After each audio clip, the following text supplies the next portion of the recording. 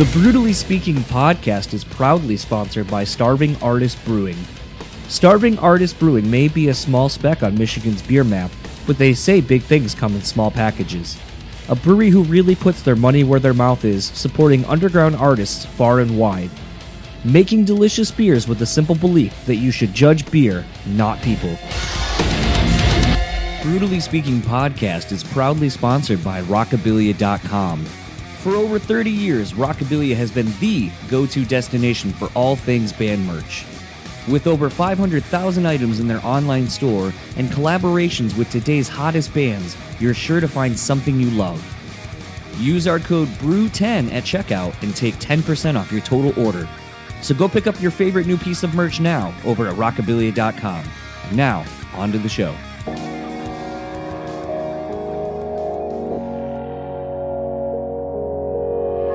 Say you have to have a lot of passion for what you're doing. This rings true because it's so hard that if you don't, any rational person would give up. It's really hard, and you have to do it over a sustained period of time. So if you don't love it, and if you're not having fun doing it, you're gonna give up.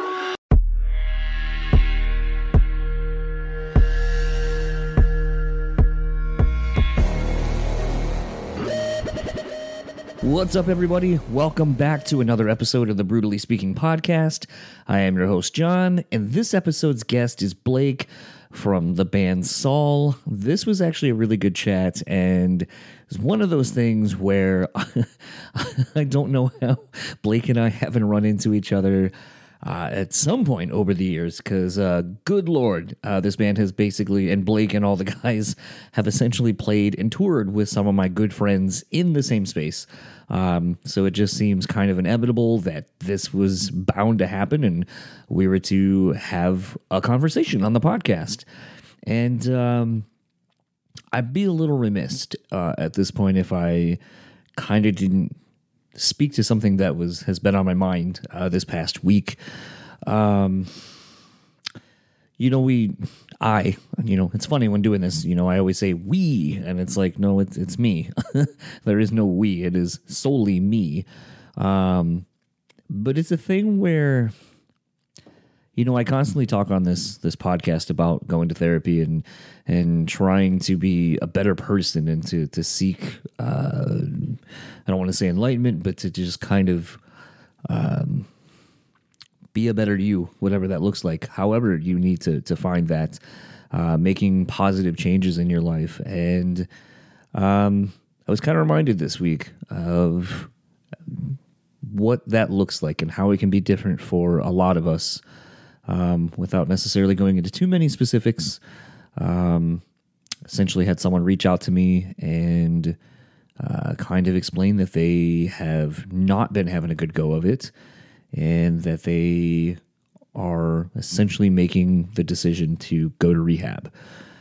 And it's a commendable thing. It is something, I told this person, there are a lot of choices that we can make, and sometimes they are bad ones, and can have, severely bad outcomes depending on the severity of what it is we're doing. And, that I think this is a healthy decision for this person. Obviously, not being able to,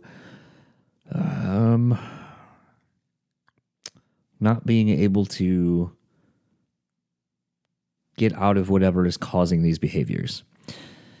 And I know it's a very tough decision to make, to know that, you aren't able to help yourself, and is a thing where ultimately, I kept telling this person how proud I was of them for coming to this conclusion, and that I know that they will succeed in overcoming these challenges, and that this is somebody who constantly through life, since I've known them, has always set really high goals for themselves and always smashed them. And I have no doubt that they will do the same in this same capacity, and then this new challenge that they face. but it's hard to sometimes, as you get older, to have these conversations. And I think for me, the other thing that makes it a little bit harder is this almost feels like a little bit of history repeating itself with another friend of mine who sadly did pass. And ultimately, I guess trying to do and say the things maybe I don't feel like I did the last time. So it has been a really interesting week for me between that, talking to a handful of friends, where my wife and two of my best friends and some other friends of ours are going to go see a show on Friday. We're going to see Jimmy's Chicken Shack. So that should be funny. As of when I'm recording this a couple of days before it'll come out. So by the time you'll hear this, I'll have already gone to see Jimmy's Chicken Shack. But it is a thing where friendships and the bond that gets strengthened over time through struggles and hardships and good times and everything in between has kind of been running through my mind this past week or so. And it's just kind of a reminder, maybe to check in on occasion with yourself, with your friends. I guess we don't always know what everyone's going through, so it's kind of a good time to make sure everyone that you care for is cared for. Didn't necessarily know that this is going to be the route I was going to go in this intro. No, it's kind of a bit downer. I don't want to say morose, but a bit of a downer.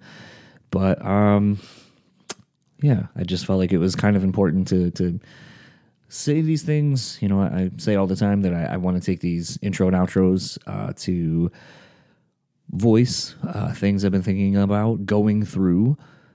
So in the event that I listen to them, maybe I can kind of take some stock of where I am currently versus where I was when I was listening or recording this.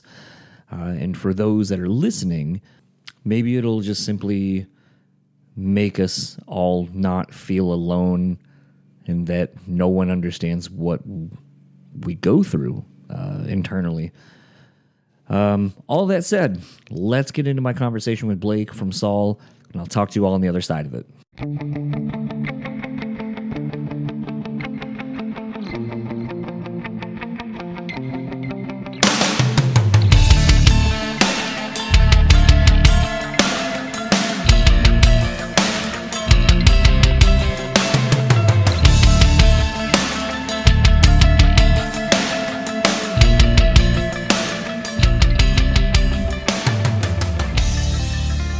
It's kind of funny. The title of your album, I feel, this is it, the end of everything.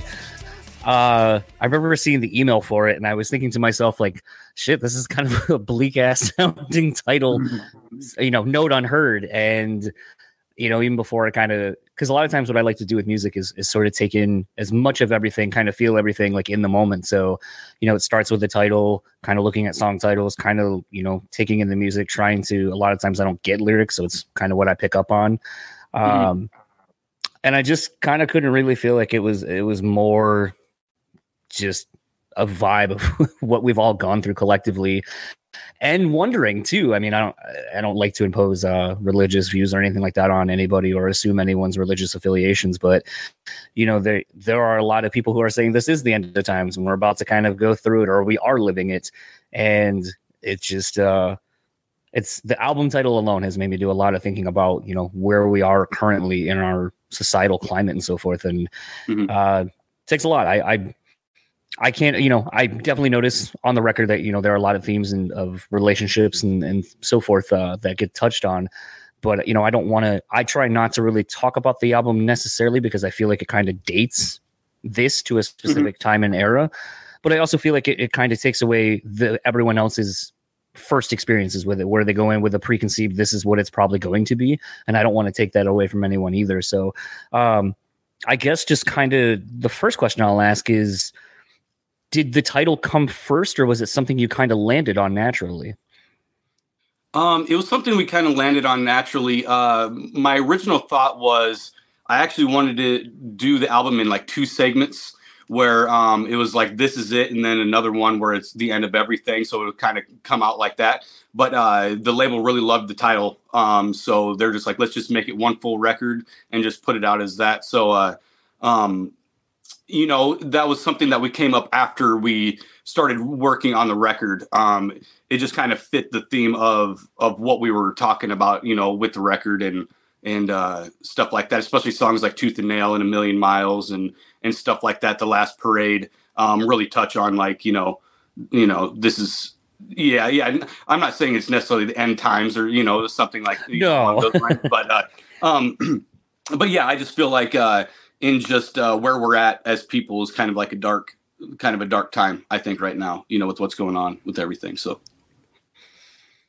you know, there was something kind of in the press bio that I kind of gravitated toward pretty quickly.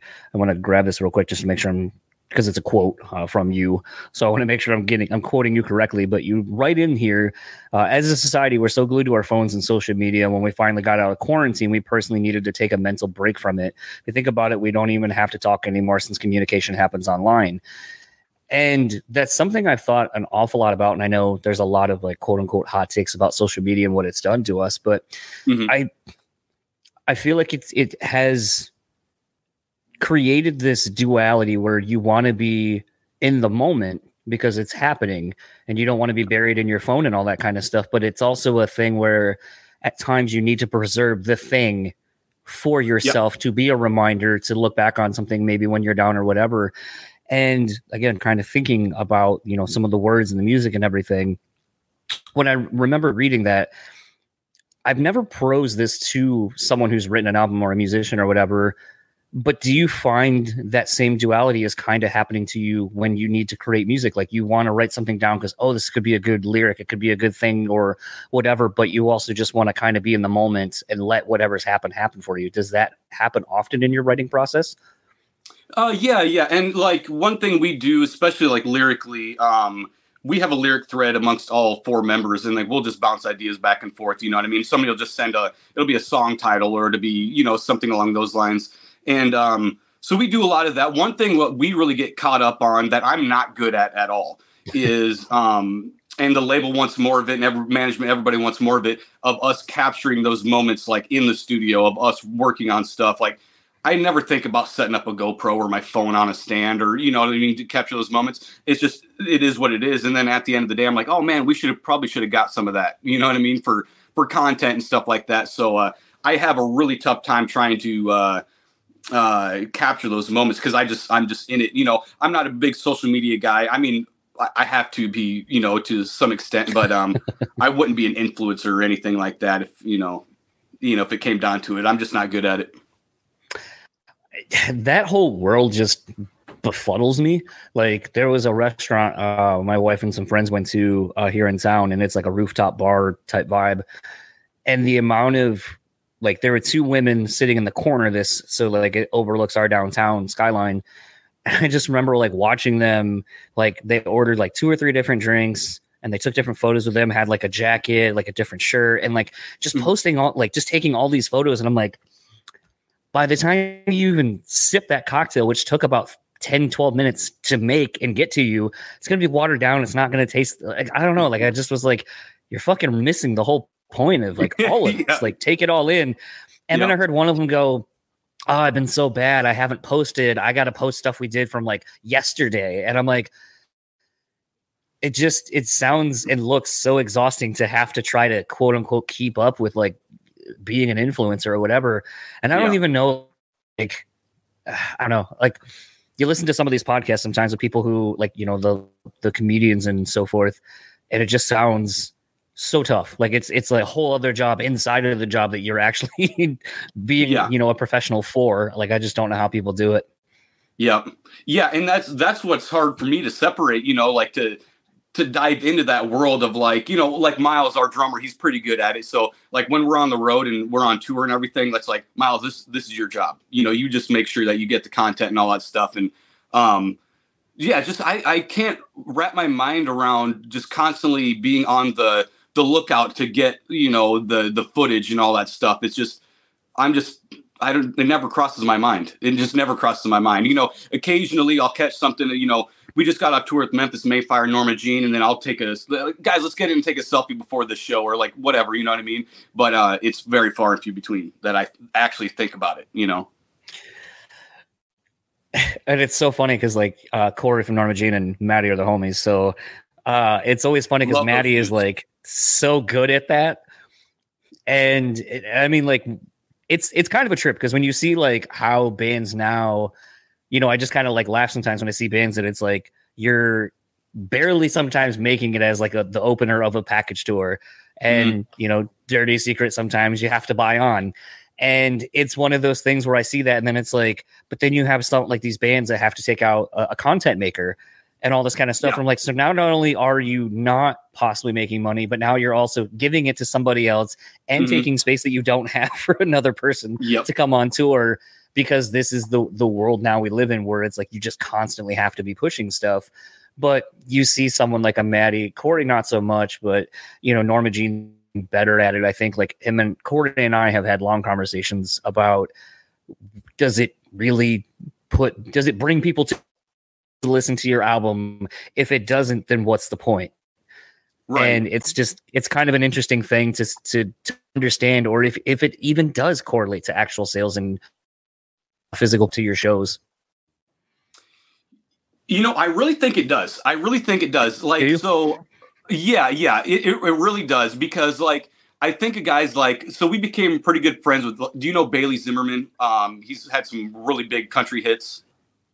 The name sounds really familiar, but like I get a ton of press emails, so it might have been something I've just seen recently. Him and Wheeler Walker sound like would have been the same. Yep. So we were under the same management as him, you know, and we met up and we went out to eat a couple times in Nashville and hung out and everything. But he blew up, literally blew up. Like, he's a huge country act now, strictly from TikTok, like selling out like arenas and stuff. So the social media game is it's a game changer. I mean, if you focus on that and you make that part of your like daily routine, for like any artist out there that's, you know, trying to dabble in it, if you focus on that, I mean, there's definitely money, and there's it'll bring, you know, seats for sure. What I'd be interested to see, and you know, time will tell eventually on this, is what is the sustainability?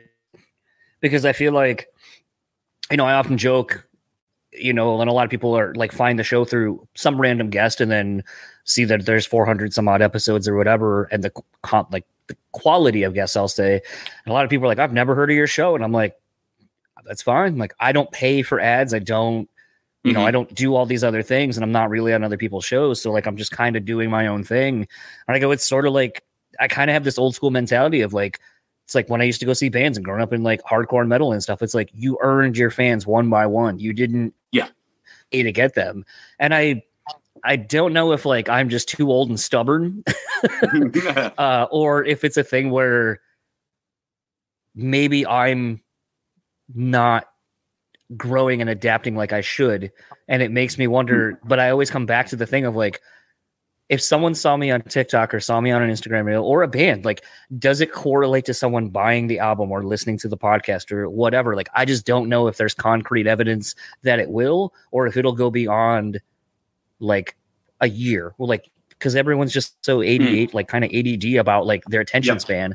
And I mean, like, something else too is I feel like you guys have put out four singles already.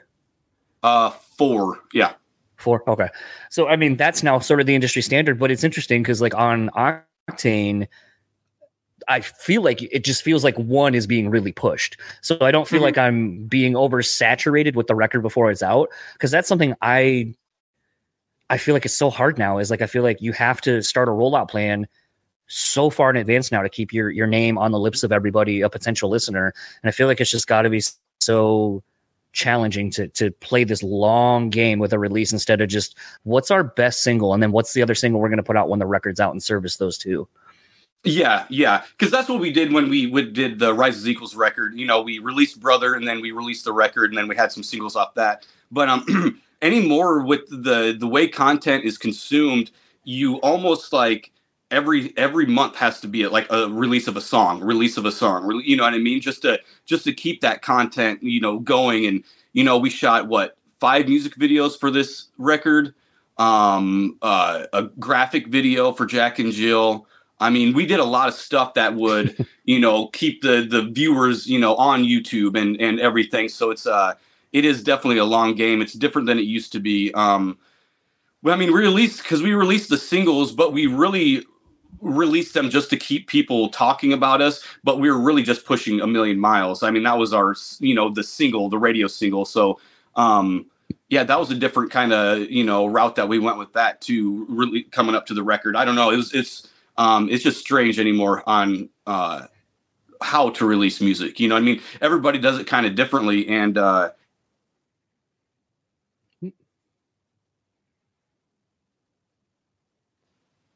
sorry, I got a call.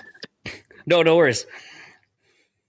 But yeah. So I mean, trying to release the music, it's just it's always different. It's always different. Every record's going to be different too. I'm kind of intrigued because saying that you had thought about putting these out as 2 EPs with different working titles. Did you at least, even not before like getting to a label, maybe did you internally kind of have the concept or which halves were like songs were going to be on which half and like a visual theme, and like did you have it ready to pitch, or was it just kind of really in the infancy stages? Like it would be kind of cool if we did this. Yeah, it was pretty much like that. I didn't really have a concept of what it was going to be. We didn't even have the songs, fully written at that time. I just brought it up as a concept while we were doing the record. So, but I thought it would have been kind of cool, just because then you would have had 2 major releases, throughout the year, and done it like that. I thought it was going to be a better concept, just for that content.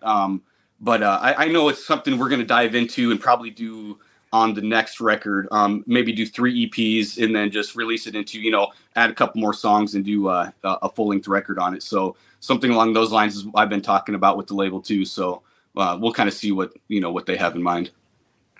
Well, this is where like stuff like this gets interesting now, because again, kind of going into the whole like, you're a brand, there's content, you got to always be pushing stuff out, giving some fans, different things than what they're able to get from just anybody.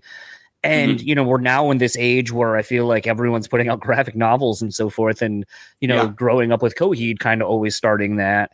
It's a thing to me. I feel like maybe this is something that you start the foundation of now, where like, when inevitably like the deluxe edition of an album comes out, it's like, okay, here's a different presentation. Here's a different way for you to take in this music that we've created that you've come to know. Now we're going to present it in a different way, and it's going to be more cinematic and kind of create its own universe. And I feel like you still could do something with it. I think it's a really interesting idea that I think would really present a different way to kind of repackage this album and give it new life and kind of buy you that time for the next one where you're kind of writing, what will be the next album. Right. But I don't know, like, good. I agree because we talked about doing stuff like that as well. Because we could actually put out a coloring book, put out, something along those lines, you know what I mean? Where it doesn't necessarily have to be just a graphic novel, have some of our quotes and then just have it be like a coloring book, stuff like that. We talked about doing stuff like that, but, I think one thing, because we're sitting on about like 6 songs that we didn't put on the record. And one thing I do want to do close to the top of the year in 2024 is I think we're just going to do a self-produced, self-released record. I mean, under Spine Farm, but just have it be something that it's just like, it's just me and the boys. We just, you know what I mean? No studio, no nothing like that. It's just what we do, like our own production, our own recording and all that stuff. So I think something like that would be pretty cool at the top of the year as well. Just kind of keep that momentum going and, into, the spring and late winter kind of touring and all that stuff. So I think it's something like that would be cool too. Well, I think the thing that is nice about doing stuff like that is because of the traditional album cycle now of usually it takes however long to write, record. And honestly, it seems like anymore we're on a 5-6 month waiting window for vinyl to show up or random touring to line up with the release of a record. So there's obviously something to promote on the road, but it becomes this thing too, where I feel like it gets tough because when you're in that consistent like 2 to 3 year album cycle of record, tour, pre-pro demo, whatever, that potentially if you're demoing something now already, as the record you're about to put out is already done and been done for a while, you're already probably writing stuff now. And I feel like at least sort of kind of dropping stuff and just having stuff ready in the pipeline, it allows there to be more of an immediacy to like if there's a stylistic change or just something you want to incorporate. And it doesn't feel like it's so out of left field for the fans. Like, you know, you look at a band like Bring Me, you know, constantly dropping songs or even Falling in Reverse at this point. Like it seems like the shift has kind of been more going back to putting out a single, maybe a B-side, and then you just kind of drop those over X amount of time when you're done in it. And it allows you to kind of feel excited and everything is fresh, because I think that's the thing, you know, everyone jokes about the demo being better, but it's like, I think there is some validity to that because you're excited about this thing you just created versus, I did that 9-10 months ago. I'm already over it. Yeah. I've heard it 1,000 times already. Yeah, exactly. You know, and like we sat on the record for quite a while. We needed the, exactly like you said, the touring and everything had to line up, you know, for the release. And now, and talking about vinyl is, it's so hard to get anymore because it is like a 6-month wait, you know, and like we just had to order like 1,000 vinyls, but they're not going to get here till September now. And it's just like this whole thing that it was like the pre-order thing, but it's just like, it's super annoying. It's super annoying. I wish there needs to be a couple more vinyl companies to pop up or something like that. I don't know. It's just because there's a big demand for it, you know? So if somebody's gets the tools, gets the equipment, I think they could be rolling in the dough, you know?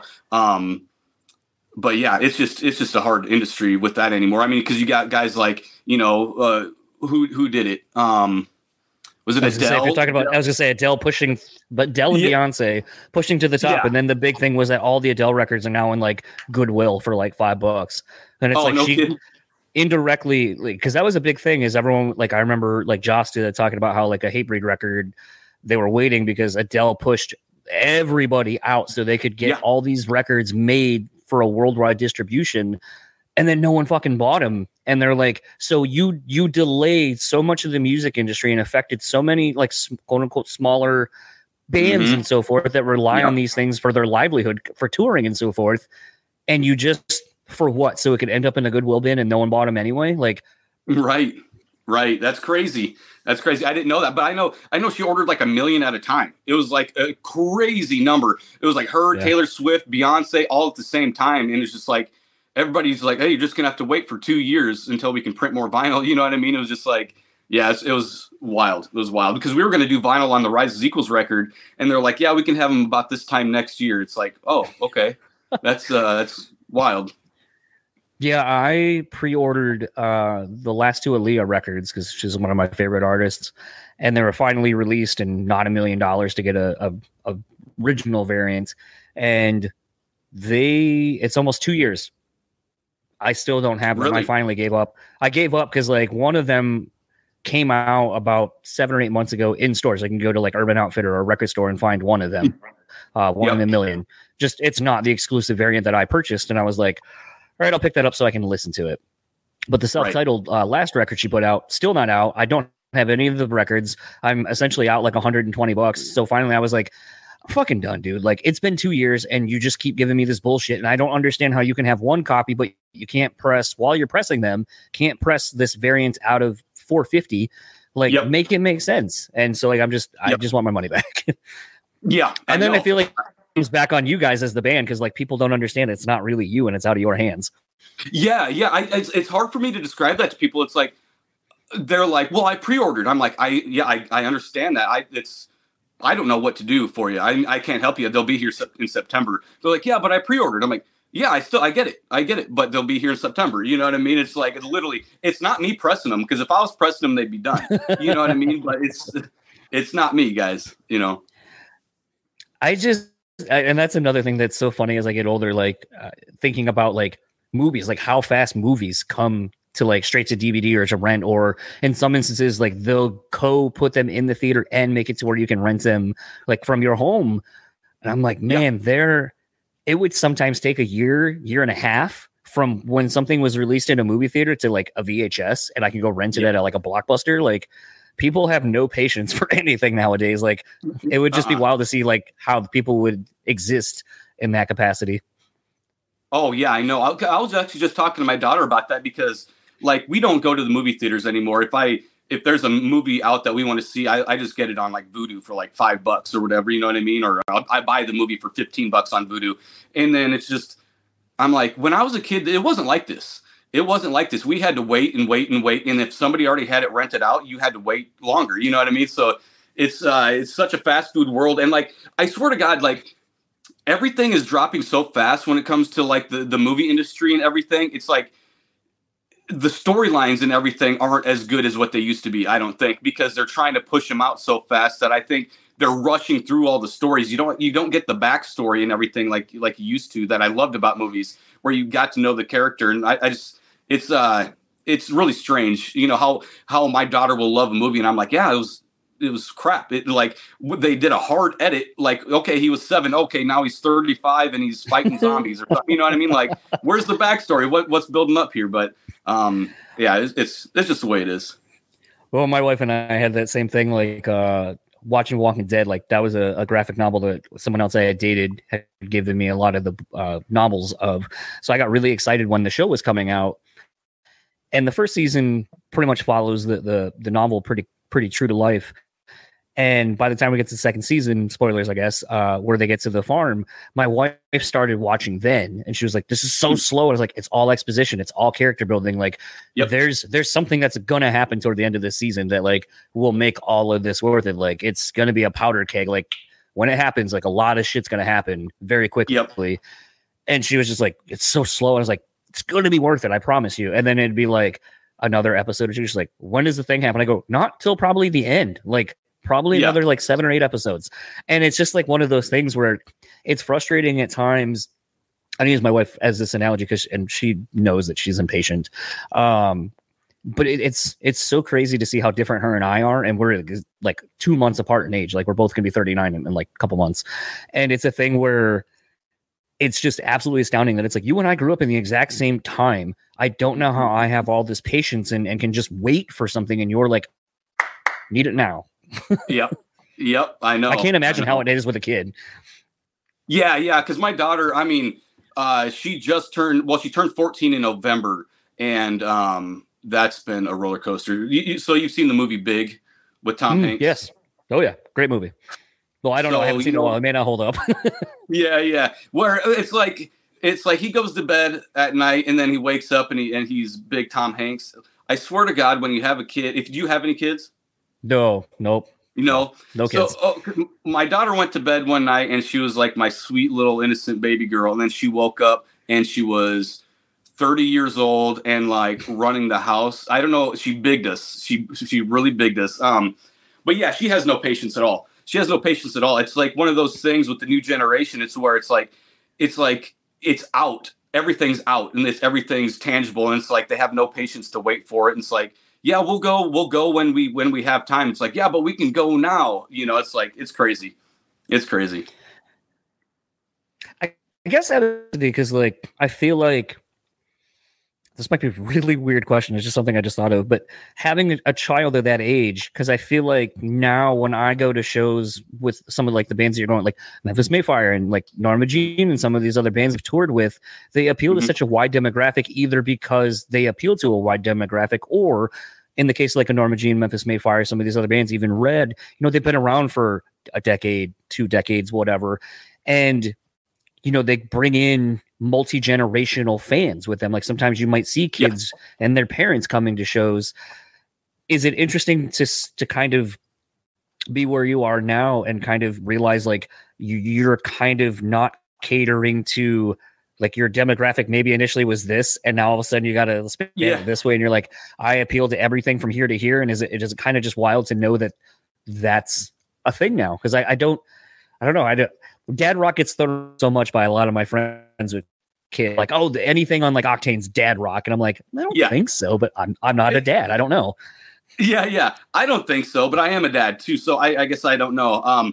But it is great. It is great seeing, like, you know, because we were on tour with Atreyu, and just seeing kids out there, you know, on their dad's shoulders, you know, throwing up the horns and everything. And it's like, it's great to see that this 35-year-old guy is bringing his 10-year-old son or whatever, you know what I mean, or daughters. And so whenever we play locally, like Omaha or Sioux Falls, Sioux City, anything like that, I always make sure my daughter comes to the shows.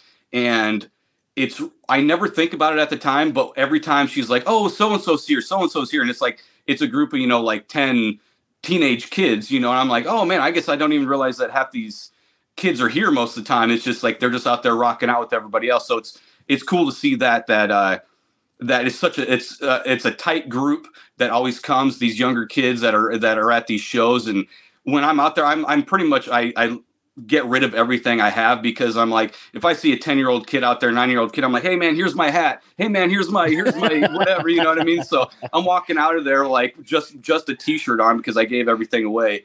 But it's cool. I love that. I love trying to do that. And one time, we stopped at the gas station after the show, and this family was there, and they were just at the show.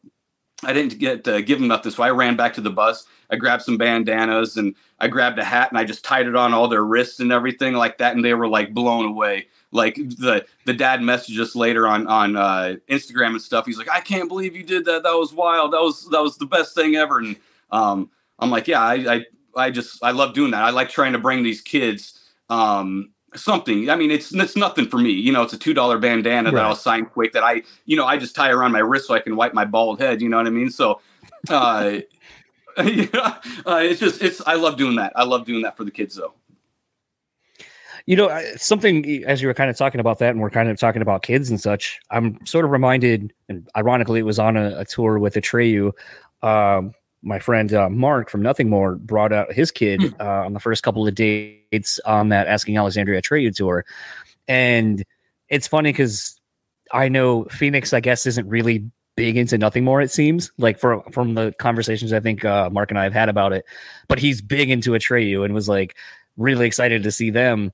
And it's something I don't really think of because, again, I don't have a kid. So like when I hear these stories in my head, it's probably how like I assume like my wife is with the podcast. Probably never listens to any of it, and that's fine. Like I don't do it for her. But it's funny that our closest ones kind of don't really care so much about what we do, but they love the other byproduct of the people that we see, our friends with, whatever. Is your daughter interested in your band? Does she enjoy what you do? Or is it sometimes like that same thing with like Mark's kid where it's like, holy shit, you're touring with Atreyu. I love Atreyu. Or, hey, you're playing with so-and-so. That's so cool. Yeah. Yeah, she does love that. But she's a big fan of what we do, which is nice. And like, honestly, on the song "Tooth and Nail," the choir of girls singing in the first part of the song is my daughter and Zach's two daughters. So we incorporate them into that level and stuff. And she's trying to convince me to give her her friends bass and guitar lessons, so because she wants to start a band so bad. So yeah, she's really into it, and it's really cool. But when she comes out, and I'm like, hey, this is Mark from Nothing More, or this is Chris from Motionless in White, shake his hand, whatever. So she's always starstruck with stuff like that. So, but I think that's super cool too, and she's always like, oh my god, I love this band, you know what I mean? So it's really cool. There's moments where it's not often she thinks I'm pretty cool. So those are kind of the moments. Well, I think it's like I get it on some smaller levels, and I try to. It's very much like what you were saying, like where you kind of try to bring other people into it or do something or try to give people a thing when you can, because like and it sounds so kind of like shitty for me to say because it's like I'm not in a band, I don't do the thing, but through doing this and making a lot of friends in the industry, I get a lot of really cool opportunities and things that like I joke at times, like going years ago to see Atreyu and Memphis Mayfire, and they were doing like their meet and greet, and then like people paid to hang out with them, and then it's like, yeah, as soon as they're done with that and doing the Q&A, it's like I'm gonna go hang out with Patrick from Ice, and I'm gonna go hang out with Porter. Like these are my friends. I'm just gonna go hang out with them, and it kind of just puts it all into perspective at times where you're like, this is a really cool thing I get to do, and there are a lot of people who would. Literally would pay lots of money to have these opportunities. And I kind of need to be A, a little bit more aware of it, but B, when I can, sharing those opportunities with people, sharing those experiences, because they are, you kind of grow to take them for advantage sometimes.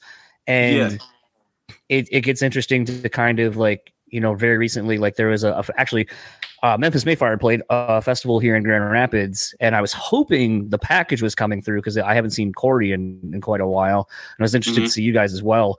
And I don't know what you and Norma Jean did on that off day, but it was interesting to kind of just think about and have some friends come out and kind of have like the VIP at a festival where it's like, yeah, here's like the VIP you can be in, but then with our media passes, we can get here, we can go do this, we can hang out people, we can be side stage, backstage, whatever. And some people, like a friend of mine that had never experienced that was like, this was just so cool. I've never gotten to do anything like that. And I'm like, yeah, man, I don't know. I like, and you just feel kind of like a dick. Cause you're just like, yeah, I guess it is something that's cool. I don't know. I'm just used to it by now. So it's a thing. Like, I don't think about it like that. So I think to experience that excitement through other people's eyes can be really interesting. And I think can kind of keep it fresh for you as well. Yeah. I mean, there's a lot of times where I just take that stuff for granted, and there's sometimes where it kind of wakes you up like, holy, I'm really here. I'm really doing this. And that was just playing, Rockfest up in Wisconsin. I'm standing backstage and like while Slipknot's back there kind of like warming themselves up like, let's go guys. And it's like, am I really seeing this right now? Because it's like Corey Taylor and you know what I mean? Like all this stuff. It's like, it's kind of wild, but that's the moments where you're just like, man, I'm out here doing something. And like everybody, they're opening the doors for you and everything. It's like, I went up, we got guest listed. Heather and I did, my wife and I, for a festival in Omaha. And there was a couple moments where like they're driving by on the golf carts and like, I'm never like the spectator. I would just be like, hey man, give me a ride up to main stage. You know what I mean? Just being, the performer. But I'm like, I can't do that. I have to walk a freaking mile down this road to go to the show. And like, I'm not used to that. I mean, it's cool. I'm really glad we went up and did that. And like, it was kind of a cool thing I wanted to do for my wife. Blake from Fame on Fire guest listed us for the festival and everything, and met up with some friends and stuff there. And just moments like that too, where it's just like, hey man, what are you doing? Hey, come play. I'm playing a festival in Omaha. You want to come down and hang out? Yeah, let's do that. So it's cool. And I got to learn not to take that stuff for granted so much, because it is really cool that we get to do that stuff. I think the harder part about it, and I've talked about this quite a bit, and I think I actually just kind of made a post about this again on Instagram because I'm kind of bad at taking photos with me in them, because I'm just like, I was there. I don't need the thing. I don't need to be in the photo to be reminded. But then sometimes, like, as I get older and I've lost friends and family and so forth, and it's like, you go to look for a photo or something, you're like, fuck, I have one, and it's from like 15 years ago. Yep. And I know we've hung out so many more times than this one or two times that I have photographic evidence of or whatever. But it's a thing where a friend of mine that I had booked there a long time ago, he had left that band, stayed in contact, and now he is a studio musician, but also now is like the drummer for Train. So Train came through and I got to see my friend, and he like left, and I like sat there with my wife and I was like, fuck, I should have taken a photo with Matt. And then so I texted him, I was like, hey, real annoying ask, when you're done, can we grab a photo? Like, I want to be better at doing that. And he's like, absolutely. And so like we took a photo, and like I don't usually smile in photos and stuff because just grew up playing sports, so you don't smile in photos. Yeah. And was a thing where like I took a photo and like I look back on it on occasion when I'm getting ready to post stuff on my socials, and I'm like, I'm glad I did it. I'm glad I took that photo. And like I'm trying to be more aware of like doing stuff like that, because I think there will be a point, and this sounds like kind of morose, but it's like there will be a point where it's like either I'll be gone, or I won't be doing this, or that person won't be touring, and like the ability for me to see them face to face will kind of be not as much of an opportunity. And it just, again, like, I don't know, something about getting older, like 40 is like kind of quickly coming, and I've been waiting to be 40 for like 5 years essentially, because I'm like, okay, 35, cool, 40 is the next one. Yeah, I don't think I'm really going to care about 45. I think I'm just going to be like, as soon as I turn 40, I'm like, can I be 50 now? Yeah. And that's the thing is like, I don't want my life to just pass me by. Like, I don't wish to just, like, Big O is a great example. I don't wish for my life just to go by me, But I also understand that it's like, as things happen, it's like, this is just my life. And it gets harder to remember to kind of take yourself out of it for a minute and just kind of appreciate literally what's going on around you, and to be present and cognizant of everything and be thankful for it, because it can be gone in an instant. Yep. And like, that's one thing I was just talking to my brother Zach about that too, about being more aware of that.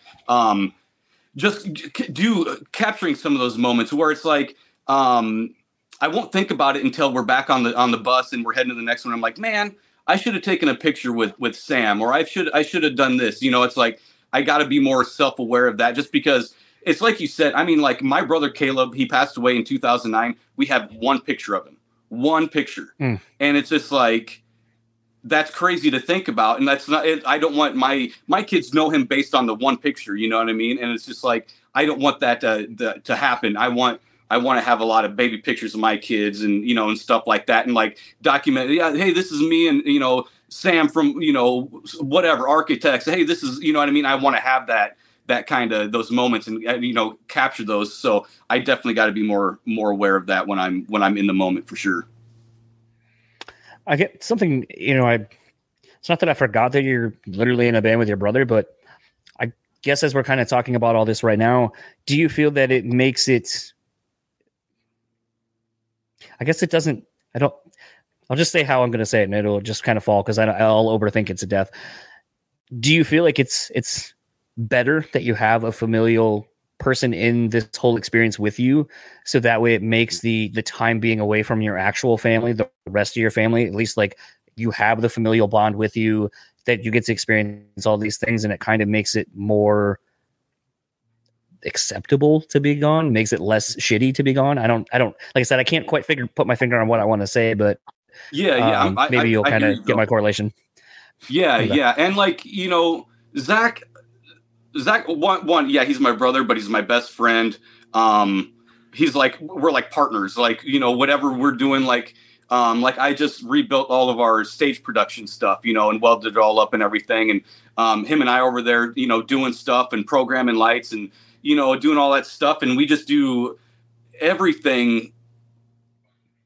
We do most everything together. And it's just like, it would be really hard. I think it'd be really hard to be in a band without somebody like that. I'm glad that I have somebody like that is my brother, but he's also my best friend, where it's like literally we're getting together at Christmas, and, you know what I mean, all the family reunions and all that stuff. So it's great. I think it'd be really hard to be in a band, especially a touring band, without somebody that close. I don't know what it's like. So I just think it would be difficult.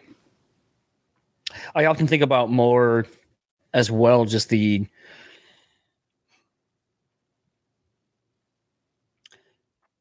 say, you know, and it's gender aside, you know, essentially that when you have a band and you go make a go of it and so forth, and you do all this, essentially you are, you know, you're in a committed relationship. It's like a marriage, you know, you kind of learn each other's quirks, what makes you tick, like, you know, the highs, the lows, everything in between.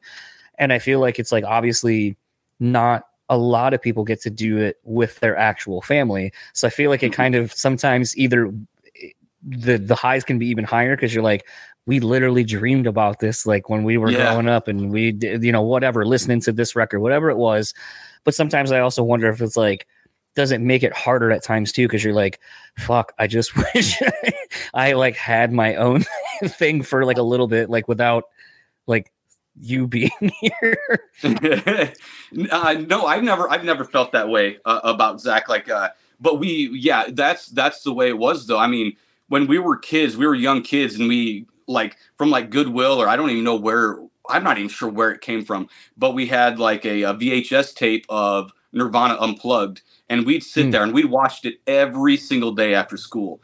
And like, we wore it out. I mean, it was just like, you know, fuzzy screen, you know, after a while, it's like, we literally wore the thing out, and we're sitting there like, yeah, we're going to do MTV Unplugged someday. We're going to do, you know what I mean? Look, so it's like, we definitely had that dream together, and it was, I think it's more rewarding because you have somebody that's close to you, and you've been doing it with them for so long that the high fives are a little bit crisper, because it's just like, yeah, we worked our butts off from the ground up, you know what I mean? Like, so yeah, I appreciate that stuff.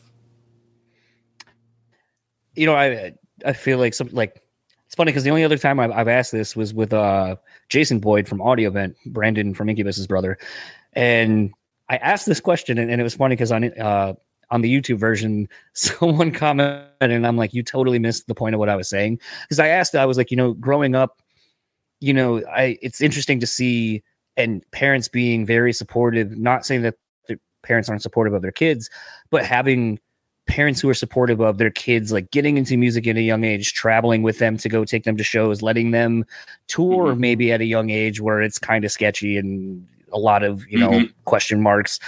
And so I was like, what was it like kind of growing up in an environment where it was kind of encouraged and like fostered this relationship with music and finding yourself and so forth.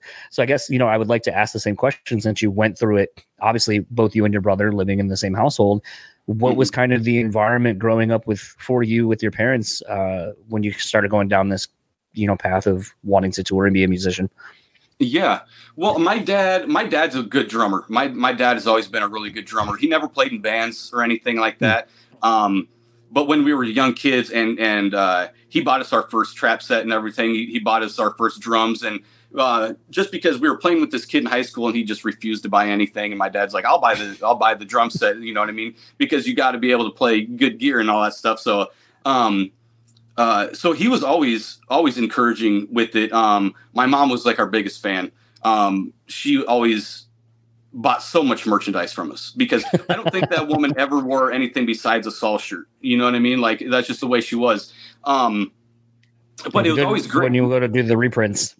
yeah.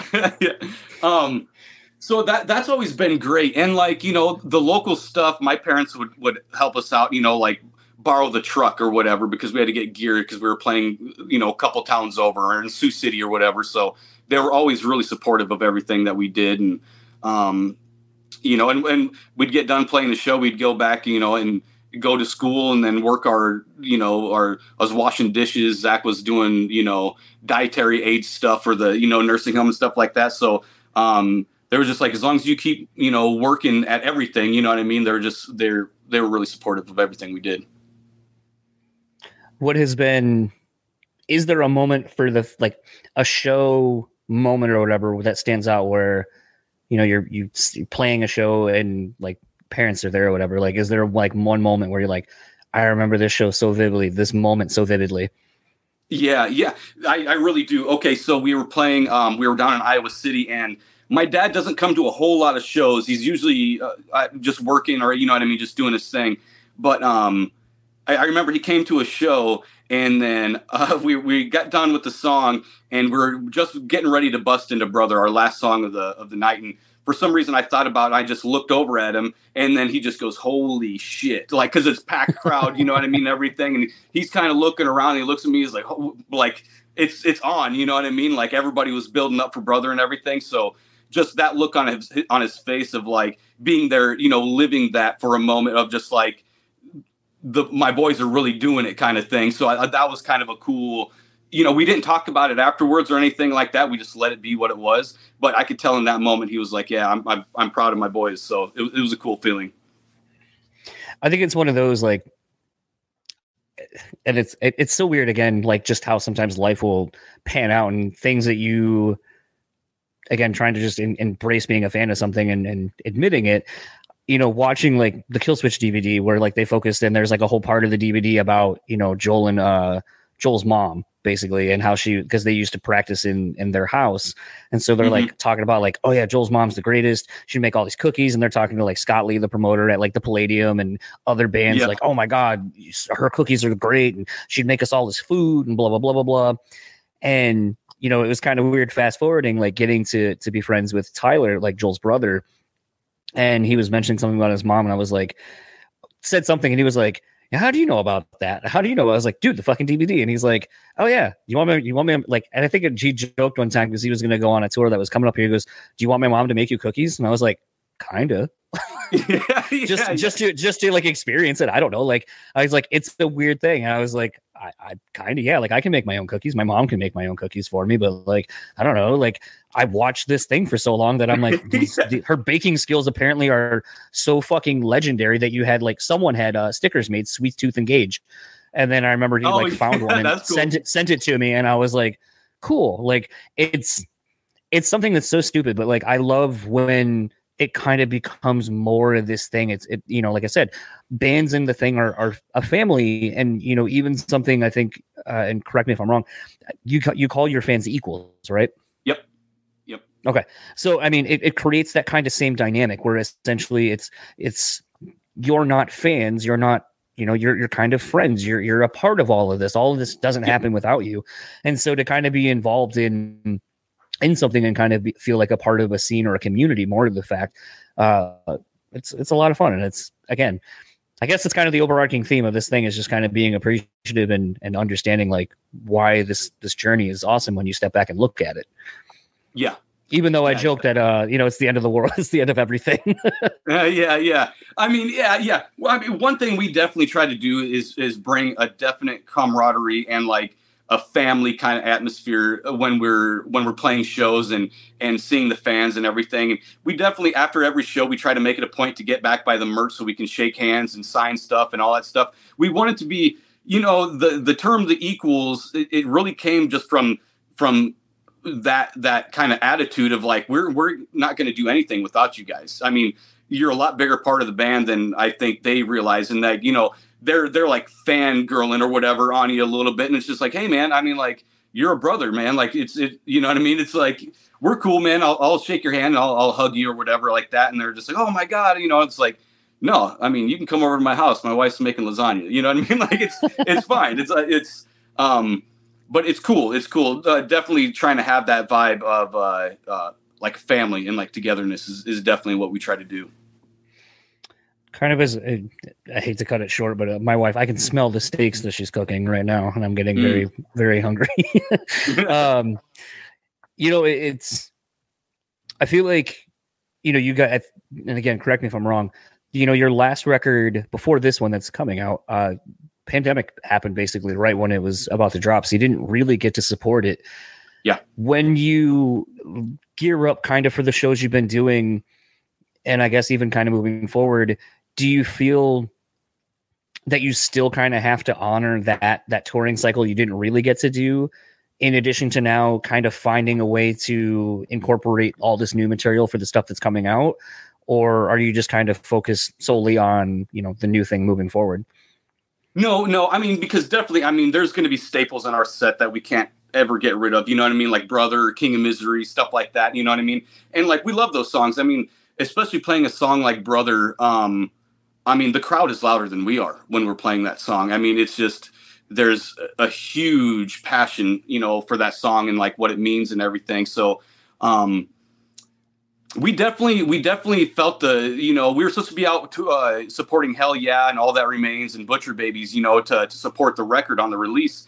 And, when the pandemic hit, it just derailed everything. The whole train came, kind of crashing down. But, now with, getting out there and being able to support this record, it's almost like a refresh, like a restart to the whole thing, so it's great. But I mean, we got all those songs that we'll be playing for, a long time. I mean, we're gearing up. We're going to be up in Wisconsin on the 17th, and we're pretty much doing the whole Rises Equals record. You know what I mean? So it's, it's going to be a good time, plus we're sprinkling in like 4 new songs and, just stuff like that. And, not entirely basing everything off just the new record, because, people still, love and want to hear, the Rises Equals stuff. And then when we get out and support Red this fall, we're going to incorporate, some more of the new songs and still have the King of Miseries and the Brothers and the Looking to Fights. And so I think it'll be cool. It's going to be a good mix of all of it. Yeah, I think it's just, when you think about it, or when I think about it, it's kind of tough because it feels like maybe that record doesn't get as fair of a shake because you didn't really get to support it as much as you have everything, on the either side of it, bookended. But it's something where I find, because clearly people will gravitate to certain songs off of that just through Spotify numbers, whatever. So It becomes this thing where you're like, kind of still maybe want to give like this song, and like it just the dynamic of doing something live and figuring out like, okay, what do we do? Because we have so much time, blank amount of songs. And now, like you're saying, like you have songs that people come to expect you probably a handful. Mm-hmm. And it's like, if you're doing, that first to four or whatever, you're looking at maybe a 35-minute set and you're like, all right, where do I got to push the new thing, because that's the thing we're selling and what's going to keep us going. I got to play these old things because that's what everyone knows. And it's kind of like, I look at that record where it's like, does it just kind of fall on by the wayside, essentially, because you're like, well, it's just kind of the nature of where we're at, unfortunately, because of what happened. Yeah, a little bit for sure. There's definitely that vibe, and and it's almost like a good thing of there was songs on Rise is Equal's record that people really, really gravitated to. King of Misery, Brother, obviously. Trial by Fire was, the Spotify numbers, and we kind of look at that to see what people are expecting us to play. So we're always going to have those as staples. And I know it didn't, and like releasing it during the pandemic, it didn't get a fair enough shake. I don't think, you know what I mean, for what it is, because I'll get a message every once in a while, like, man, just went back and re-listened to the Rise is Equals record. It's amazing from start to finish, you know what I mean? And stuff like that. And, and it's kind of a good problem to have of when we're picking songs to do the set list of, like, it's hard to just like, man, we don't have enough time. We can't do Rise is Equals, or we can't do this. We can't do this. And then you're trying to sprinkle in the new songs. And then somebody's be like, oh, but you didn't play, Things Change, or you didn't. It's like, bro, I got 30 minutes. We got 7 songs. You know what I mean? Like, something's got to cut somewhere. So it's cool. And I'm going to be putting out for this Red tour coming up. I'm going to put out a video of I want people to pick 10 songs from either record and make their own set list, and then we're going to try to play in the city that we come to for the Red tour. So I think something like that's going to be pretty interesting. Yeah, I'm seeing a lot more bands do that, and it's always interesting. Almost always, those tours never come through my area. Either in Grand Rapids, Michigan. Oh, okay. Yep. So you guys aren't. I don't even think you're playing Michigan at all on this Red tour. I don't remember. Machine Shop. Machine Shop in November, I think. Yep. It's kind of weird. Michigan's. That's a whole nother tangent. Where I was going to say, I feel like Grand Rapids people I see traveling to shows all over. I don't feel like I see people from Flint or Detroit ever touring or traveling anywhere to see shows anywhere else other than just where they are. But I guess that's the spoils of a Machine Shop. It is a special vibe. Like almost every show, it seems, always sells out there for like the good shows, and it's a vibe unto itself. Can't really explain it unless you go there. Love the venue. Yep. I love the crew too, man. That venue rocks. Yeah. And Detroit, they're just spoiled. They're an A market. We're here and I would say it's a B+ market, Grand Rapids. Between Chicago and Detroit, we got our own, different size rooms and so forth. But I love Grand Rapids. I mean, because we play the Music Factory you guys have, right? That's Battle Creek. So that's about an hour away. Yep. Gotcha. Okay. Yep. But those Battle Creek people, I mean, I see the people that run Music Factory up this way all the time. So, I mean, it's weird. Like this side of the state, I feel like we go and tour. I can always say tour. We go and show out and go out to all the different shows. Although my wife and I now, and I've said it to a handful of people, and I think they're starting to do the same. It's the same distance from here as it is to Detroit, as it is from here to Fort Wayne. So a lot of times we'll just go to Fort Wayne because it's usually cheaper to stay if we're going to stay overnight. And being completely selfish, if I'm there really to hang out with a friend, I'm not competing with like a million people. The only people I do have to compete with is Sweetwater. yeah, exactly. And that relationship usually trumps mine, which I understand. But it's the thing where like I like Pierre's and the Clyde Theater, both really great venues down that way. And it's funny because like a lot of people have started to go there now, and they're like, it actually is a lot nicer down here and like a lot more chill. And I'm like, yeah, it's a way easier drive than going to Detroit and dealing with that and spending like $600 for a hotel for the night. Right. But right. I mean, in Detroit, I mean, hopefully it's coming back a little bit. The first time I drove through Detroit, I couldn't believe what I was seeing though. Like with the overgrown buildings and like the burnt down buildings. I mean, that's an interesting place in itself. I mean, so Detroit's always cool. We play a place up there. What's it called? Oh my gosh, it's like a big bowling alley. Oh my gosh. Well, I was gonna say Garden Bowl, but that's not that doesn't exist anymore.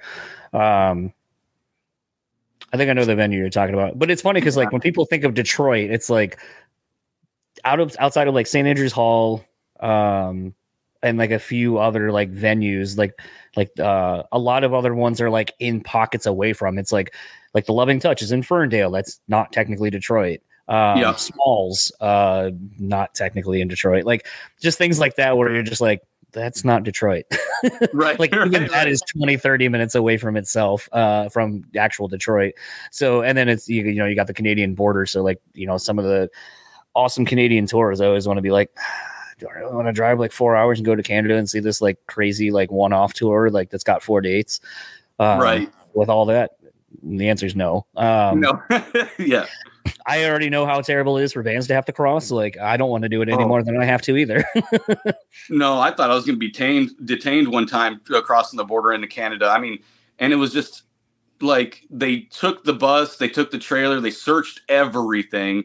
And it's like, we don't bring drugs or nothing on the road. I mean, it's just, you know, we're a bunch of dads, you know, doing dad rock shit. And, but man, they were just like, they were like, grilling me about something I did, like a public intox I got like when I was like 18. I'm like, bro, that was like 15 years ago. What are you even talking? You know what I mean? Like, it was crazy. They almost didn't even let me cross the border, but oh well, they did. The crazy one is when people talk about how they try to sneak in merch and then get busted for that and have to pay all the extra taxes on it. Yeah. We didn't even bring merch when we went up there. Nope. Seems smarter just to have it printed and pick it up wherever at a show.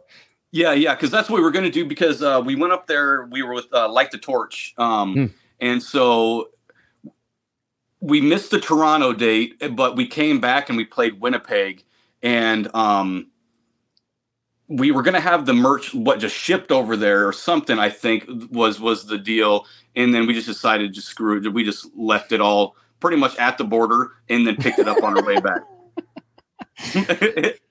I'm also wondering at this point, from the different tours that you've talked about doing, where I have like friends on like every band, like Atreyu, like all these different bands. I'm like, how the hell have you and I have not run into each other on one of these tours at some point? I don't know. Or maybe we have and just don't have no recollection.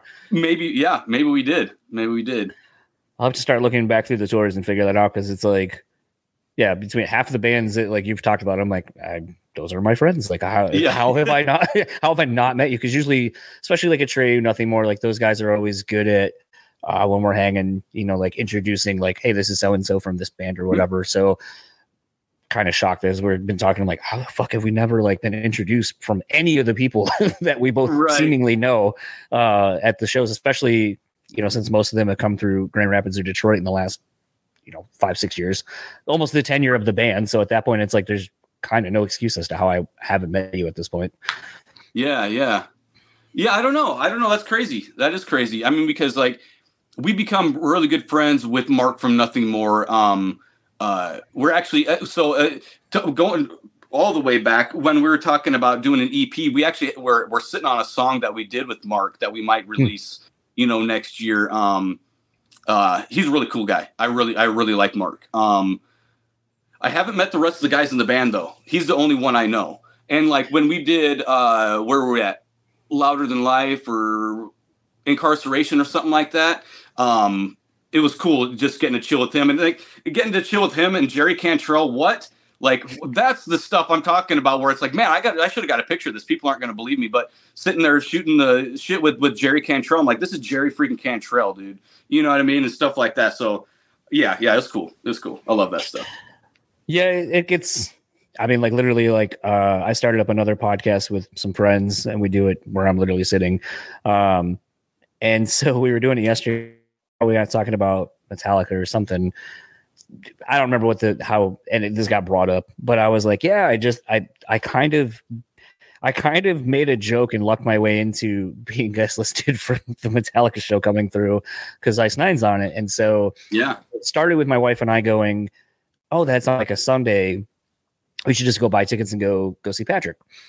And then my wife's like, well, could you ask? I was like, I don't know. That seems like a really big ask to be like, this stadium tour, you're the opening band, and it's fucking Metallica. Like, I don't know. That feels too, I don't like asking for guest list shit. That feels like way too big of an ask. So I was like, let's look at tickets. And then she was like, well, how much do you think floor tickets are? And I was like, oh, probably expensive. Like, I go, probably expensive, like $500-$600 expensive. And then I looked and they were like $2,000+. And I was like, oh my, and I was like, kidding. I was like, no, I was like, maybe I'll just keep an eye on for like nosebleeds or something. And we'll just go. And then we can plan like an IKEA trip around it, because IKEA is out that way.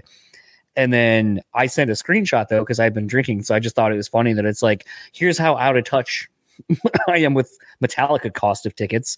And then it ended up being a thing where Patrick's like, dude, I'll just guess this, you and your wife, it's fine. And I was like, really? That'd be so appreciated. And I was telling my friends, they're like, oh, have you ever seen Metallica? And I was like, no. I was like, I'll probably stick around for like maybe 1 or 2 songs, maybe 3, and then just fucking bounce and try to go hang out with Patrick around town or whatever. And they're like, what? You're not gonna stick around for Metallica? I was like, nah. I was like, I'm not. Like, I was like, the whole reason I wanted to go wasn't to see Metallica. It was to go see my friend. I was like, Metallica just happens to be there, but I was like, I don't know. Like, I would rather spend the time that I don't get to hang out with my friend very often and hang out with him. Metallica will probably eventually come to Grand Rapids, and if I really want to go, I'll just go then.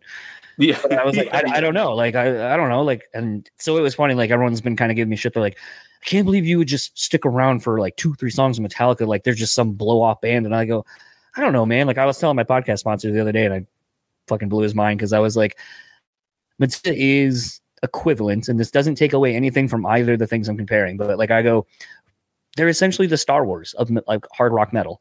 And I go, you don't even have to actively go out of your way to listen to them, to know all their music, to know who they are, what they've done, probably can do all of the hits they're going to play. And I go, like, dude, Mandatory Metallica was a thing on the radio. Like, you didn't even have to, like, you didn't have to be a fan. And so like, I made the comment about it, and I was just like, I don't dislike their music, but I just don't ever feel the need to go out of my way to actively listen to it, because it's always somewhere. Someone's talking about it. Someone's playing it. And then right after I was texting him, I was walking my dog, and someone drives by like 20 minutes later, blasting Harvester of Sorrow. I have never listened to that record. To listen to Harvester of Sorrow on my own. I know it because of it being played by everybody. Same with Star Wars. I've never seen Star Wars. Never seen a Star Wars movie. I think they've been on in bars that I've been at on mute. But it's like people talk about them so much in the pop culture and the zeitgeist that I know so much about it, and I can talk about it, not at length necessarily, but I know enough that I can be in a conversation with someone and can be like, and that's part of the problem. Like, it was kind of forced on me. I don't care. Like, it just is. It's a thing that exists, and I know about it, and I don't feel the need to be a participant in it. Metallica is kind of the same way for me, where I'm like, yeah, Metallica's cool. They got some great riffs, good songs. I don't know. Do I feel the need to sit there for 2 hours and watch them? No. Right. I would like. I'll do it just to say I saw them. $2,000. Yeah, not for $2,000. No, thank you. I could knock the wall down between 2 of my bedrooms for that price. You're right. I know. No, thank you. That's new doors. Yeah, exactly. That's what, I talk in those terms all the time. It's like, yeah, but that's whatever, you know what I mean? Because yeah. Generally, if we're not playing the show, I don't go to a lot of shows. I really don't know why I don't go to a lot more shows, but I'll go if I'm guest listed. You know what I mean? If somebody calls me up, hey, we're going to be in Sioux City, we're going to be whatever, you should come down here. I'm like, yeah, sure, I'll come down. But I don't generally go out and spend money on tickets or just going out in general. See, my wife and I are like kind of terrible, because we'll feel an obligation to somehow give, like, I spent $75 on a Train hoodie, and I was like, I don't know, I got guest list, I got 4 tickets, and then all my friends bought me the other couple we bought all of our drinks and shit, and I was like, I don't know, I feel like I should spend some money on something. And I was like, and in my head I was like, oh, it's going to my friend, I'm supporting my friend, and I was like, what the fuck, like at that point you're playing like an outdoor sold out amphitheater show. I really don't think my $65 is really gonna like affect your bottom line, just like, but it is nice because I know a lot of the venue people here in town that, from the intersection in 20 Monroe, the joke is like you and your wife are the best people to guest list or whatever, because you spend money at the bar, you'll buy merch. Like the amount of money you spend on free, like my wife and I joke all the time, like the amount of money we spend on free shows is more than the tickets would have been anyway. Yeah. But you're paying it forward. Yeah. And there's a couple guys that where I just know, like, if they'll hit me up, be like, hey man, I'm coming down to your whatever show, and then I'll just guest list them because I know they're going to buy at least $100 in merch. They're going to buy drinks. They're going to, you know what I mean? So it's like, yeah, man, you're an easy one where it's like, if you say you're coming, you're on it, it's no problem. So those are the best type of people to guest list because you just saved them, $100 of getting into the show or whatever, and they're going to spend $200 at merch and then buying you drinks and then taking you out to eat, and it's just like, yeah, you made up for it tenfold. So it's way better that way. Yeah, 100%. All that said, though, last question for you: where can everyone find you, or anything you would like to plug online? Everything you need Saul related is at saulofficial.com. It's got all of our streamings, all of our merch. It has all of our social media. So anytime you message Saul directly on any sort of social media, it goes directly to me. I reply right back to you. So yeah, just make sure you are checking out the new album. This is at the end of everything, and give it a spin. And hopefully we catch everybody out at a show out supporting Red this September and November. So that's about it. Hopefully we'll be able to do one of these, just even not on record, when you guys come to Grand Rapids. I'm probably winter around here gets a little tough because you never know what the weather's going to be. So you're like, I don't want to commit to driving or doing something, and then it's a blizzard, and then you're like, nope. Yeah, I know. It scared me because we toured through Michigan a couple years ago in middle of December, and we just kept saying, man, we're going to get caught. We're going to get caught. We're going to get caught in a blizzard. You know what I mean? But it ended up being amazing. Like the day we got home, it started blizzarding and like snowing really bad here, but we made it through the whole freaking thing with maybe a few snowflakes. And we were like in Michigan, upper Wisconsin, like this whole, like, the danger zone area for travel. But we made it through, and like it was a great, great tour. Yeah, hopefully you guys will make it around a little bit closer this way, and we link up and have some beers and chat and catch a show. Official, sure. Instead of thinking I'm pretty sure I've caught you before and just not realized it. Yeah, had to have. All right, last thing for you. Yep. Have you ever made a Better Call Saul merch somehow? No, we haven't. I feel like that needs to happen. Should just we? A limited run. Yeah. Just a T-shirt or a hat or something. Better Call Saul. Yeah. Something. Yeah. Just cool. I don't know. Mashup ideas like that, I think, are so fun when you can pull them off and then just before you get hit with a cease and desist. Yeah, I know. Yeah, make money off it real quick and get out. Yeah. Absolutely. Right on. Well, enjoy the rest of your day, and looking forward to catching you soon. Cool. Thank you, sir. So that was my conversation with Blake, again from the band Saul. Really want to thank him for taking the time to chat. Once again, just kind of dumbfounded that the band or Blake and I haven't run into each other at some point before this conversation. But it's one of those things, like I kind of say, sometimes the world puts things in front of you, puts you where you're supposed to be. And sometimes you're not really just meant to meet somebody until you're meant to meet them. I constantly think about that same thing, like how I've been around probably Blake several times and just literally did not know about him or hadn't been introduced to him. And I think about the story of, like, indirectly before I met my wife, like how many times my wife and I were in the same room together and just didn't know each other at the time. And there's one instance for sure that I know of where we were there and I was like right behind her. I think I maybe have told this story a couple times on the podcast. If not, I will keep it very short.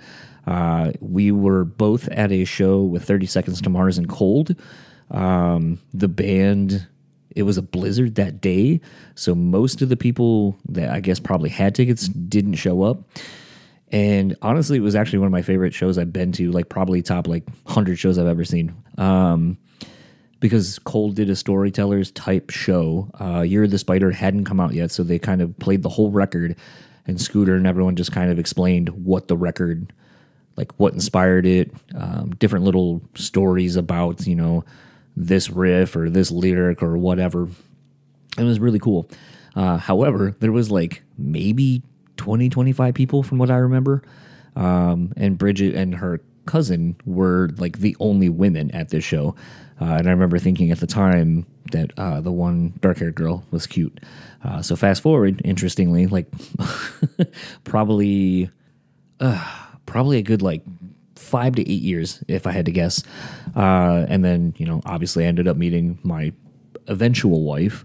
But we've looked at different concerts, different photos we had taken from the concerts we'd been to, and just realized that we were so close to each other at a lot of these shows, and just didn't know each other. So definitely one of those situations where I think, like I was saying a couple of seconds ago, that life sometimes will put you around people, but it's just not your time to meet and not have them be a part of your life currently. So I don't know. Been doing a lot of thinking. I'm trying not to make this outro equally maybe a bum out as maybe the intro was, but again, these are just kind of things that I think about and that mean something to me. And hopefully you, if you listen to this, intro, outro, whatever, that you get something from it. All of that said, going to wrap up this episode. If you would like to keep up with Saul, you can find them on Facebook at Saul Band Official, Instagram at Saul Band Official, and Twitter at Saul Band, or head over to saulofficial.com. All of these things are in the show notes. Whatever you're listening to this on, watching this on, it is there. You can just click on these, copy and paste, whatever. Those things will work for you. If you would like to keep up with Blake, you can find him on Instagram at Blake Bedsaul and Twitter at Blake_Saul. If you'd like to keep up with the podcast, real easy, Brew Speak Pod on all of your major, social network platforms. Podcast is pretty much found on every podcasting platform that I can think of. I did kind of laugh as I got an email the last couple of days stating that Stitcher is no longer a thing. I just think about all the times people are like, "Oh, you got to be on Stitcher, you got to be on this, you got to be on this fucking platform," and all I can think of is it's like, yeah, as they keep going away one by one, it's like, and the main ones that I always would put stuff on, it's like those are still the places that are still around. The other ones not so much. So I guess you never know. I guess R.I.P. Stitcher. Want to thank our podcast sponsors as well, rockabilia.com. Go to their website, pick up some awesome merch, use our code Brutally at checkout and take 10% off your total purchase order. Starving Artist Brewery, go just support the guys and gals that work over there. Interestingly, kind of teasing, I guess, an episode I have with Mike Maines, sort of a local artist here in the Michigan area, albeit he also lives and has lived other places. But it was the thing when I was actually looking for a photo of Mike to use for the graphic for the episode, I found out that Andrew, owner of Starving Artist, there's a photo of him and Mike, and I was like, holy shit, you know Mike? And he was like, yeah.